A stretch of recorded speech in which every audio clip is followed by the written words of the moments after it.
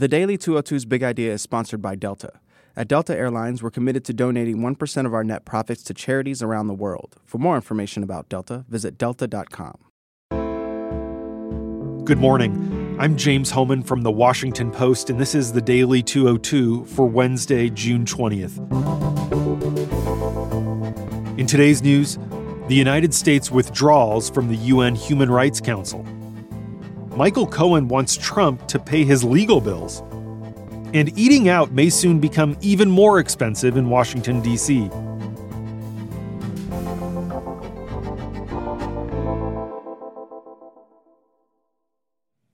But first, the big idea.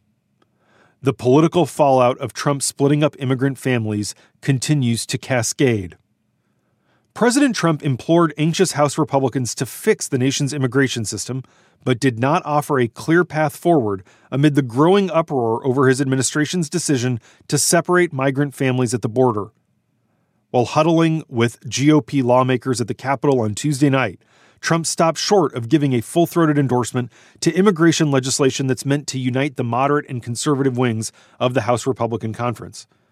Trump has repeatedly defended his immigration crackdown, but images of young children housed in metal cages have set off a nationwide outcry that has reached the White House. Trump described for the Republicans how his daughter Ivanka, who is working as a senior White House advisor, told him that these images are terrible and asked if there's anything he can do to stop it. According to multiple GOP lawmakers who attended the session, the president's reaction to his daughter's remarks was to call it a tough issue and then push Congress to act. Despite the president's visit, there's no guarantee that the Republican-controlled Congress will pass any legislation, let alone a bill to stop family separations. Trump and top administration officials are unwilling, for the moment at least, to unilaterally reverse their own policy. The issue has roiled Republicans in the Senate, where lawmakers are drafting narrow legislation to address the issue. GOP senators are coalescing around a framework that would allow families to be detained together and would rework the docket of immigration cases so that families are sent to the front of the line ahead of single migrants who are waiting for a court hearing. Senate Majority Leader Mitch McConnell says he hopes the Senate can pass such a bill by the end of this week, although that timeline appears optimistic. Meanwhile, the political backlash continues. At least 8 governors, including Maryland Governor Larry Hogan, a Republican, and Virginia Governor Ralph Northam, a Democrat, are pulling their National Guard troops from the border to protest the separation policy. And let's not lose sight of the human toll of the policy down at the border. Babies and young children separated from their parents at the border are being housed in tender age shelters in South Texas.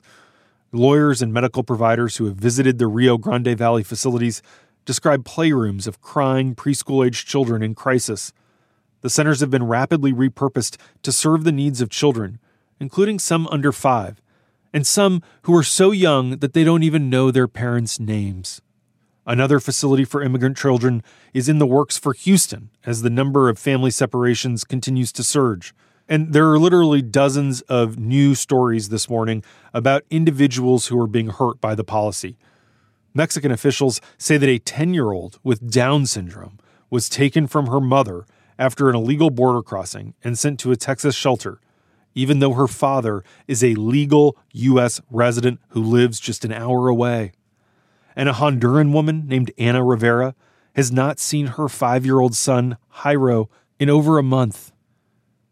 And that's the big idea. Here are 3 other headlines that should be on your radar. Number 1, the United States withdrew from the United Nations' Human Rights Council on Tuesday.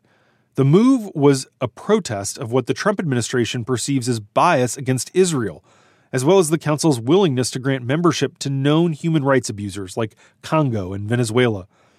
Notably, though, the decision also comes just one day after the UN human rights chief publicly slammed Trump and his zero-tolerance immigration policy as unconscionable and akin to child abuse. UN Ambassador Nikki Haley says that pulling off the council does not indicate a retreat from America's human rights commitment, but the move does undeniably represent another retreat by the Trump administration from international groups and agreements, whose policies it deems out of sync with American interests. From the Paris Climate Accord to the Iranian nuclear deal, what Trump called America first increasingly seems like America alone.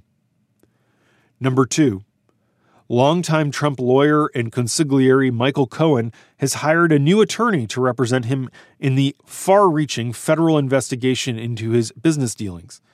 Cohen has told associates that he wants the president to foot the costs of his legal bills, which he says are bankrupting him. Cohen is frustrated with the president and angry that he hasn't offered to pay the bills already. He says he feels Trump owes him this after years of loyalty. This is coming against the backdrop of reports that Cohen might be poised to cooperate with federal prosecutors and flip against Trump.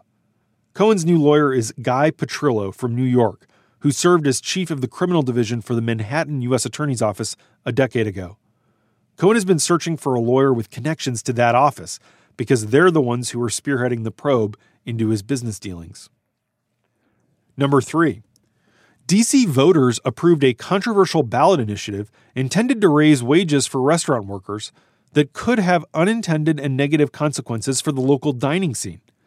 Initiative 77 was the biggest surprise in a low-turnout primary election on Tuesday in which every incumbent on the ballot prevailed, including the sitting mayor Muriel Bowser. The initiative phases out the tipped wage that allows D.C. employers to pay restaurant workers as little as $3.33 an hour, but then count tips toward their minimum wage. The measure that passed Tuesday would gradually increase the minimum wage for tipped workers to $15 by 2025. Interestingly, though, most restaurant workers mobilized against this measure, saying that a higher base wage could threaten their livelihood, and they fear they'll now get fewer tips. Restaurants in D.C. are required to offset if you don't get enough tips to reach the $15 minimum wage. Restaurant owners who bankrolled the opposition campaign say the tipped wage system helps them stay open in an industry where profit margins are slim. They warn that this initiative will lead to higher prices, layoffs, and shuttered businesses. They're planning to push the D.C. City Council to invalidate the results of the referendum. But the initiative's success is part of a nationwide trend against the tipped wage system. The results on Tuesday will likely provide momentum to a One Fair Wage campaign that is seeking to eliminate the restaurant industry's exemption from minimum wage laws in several other states later this year.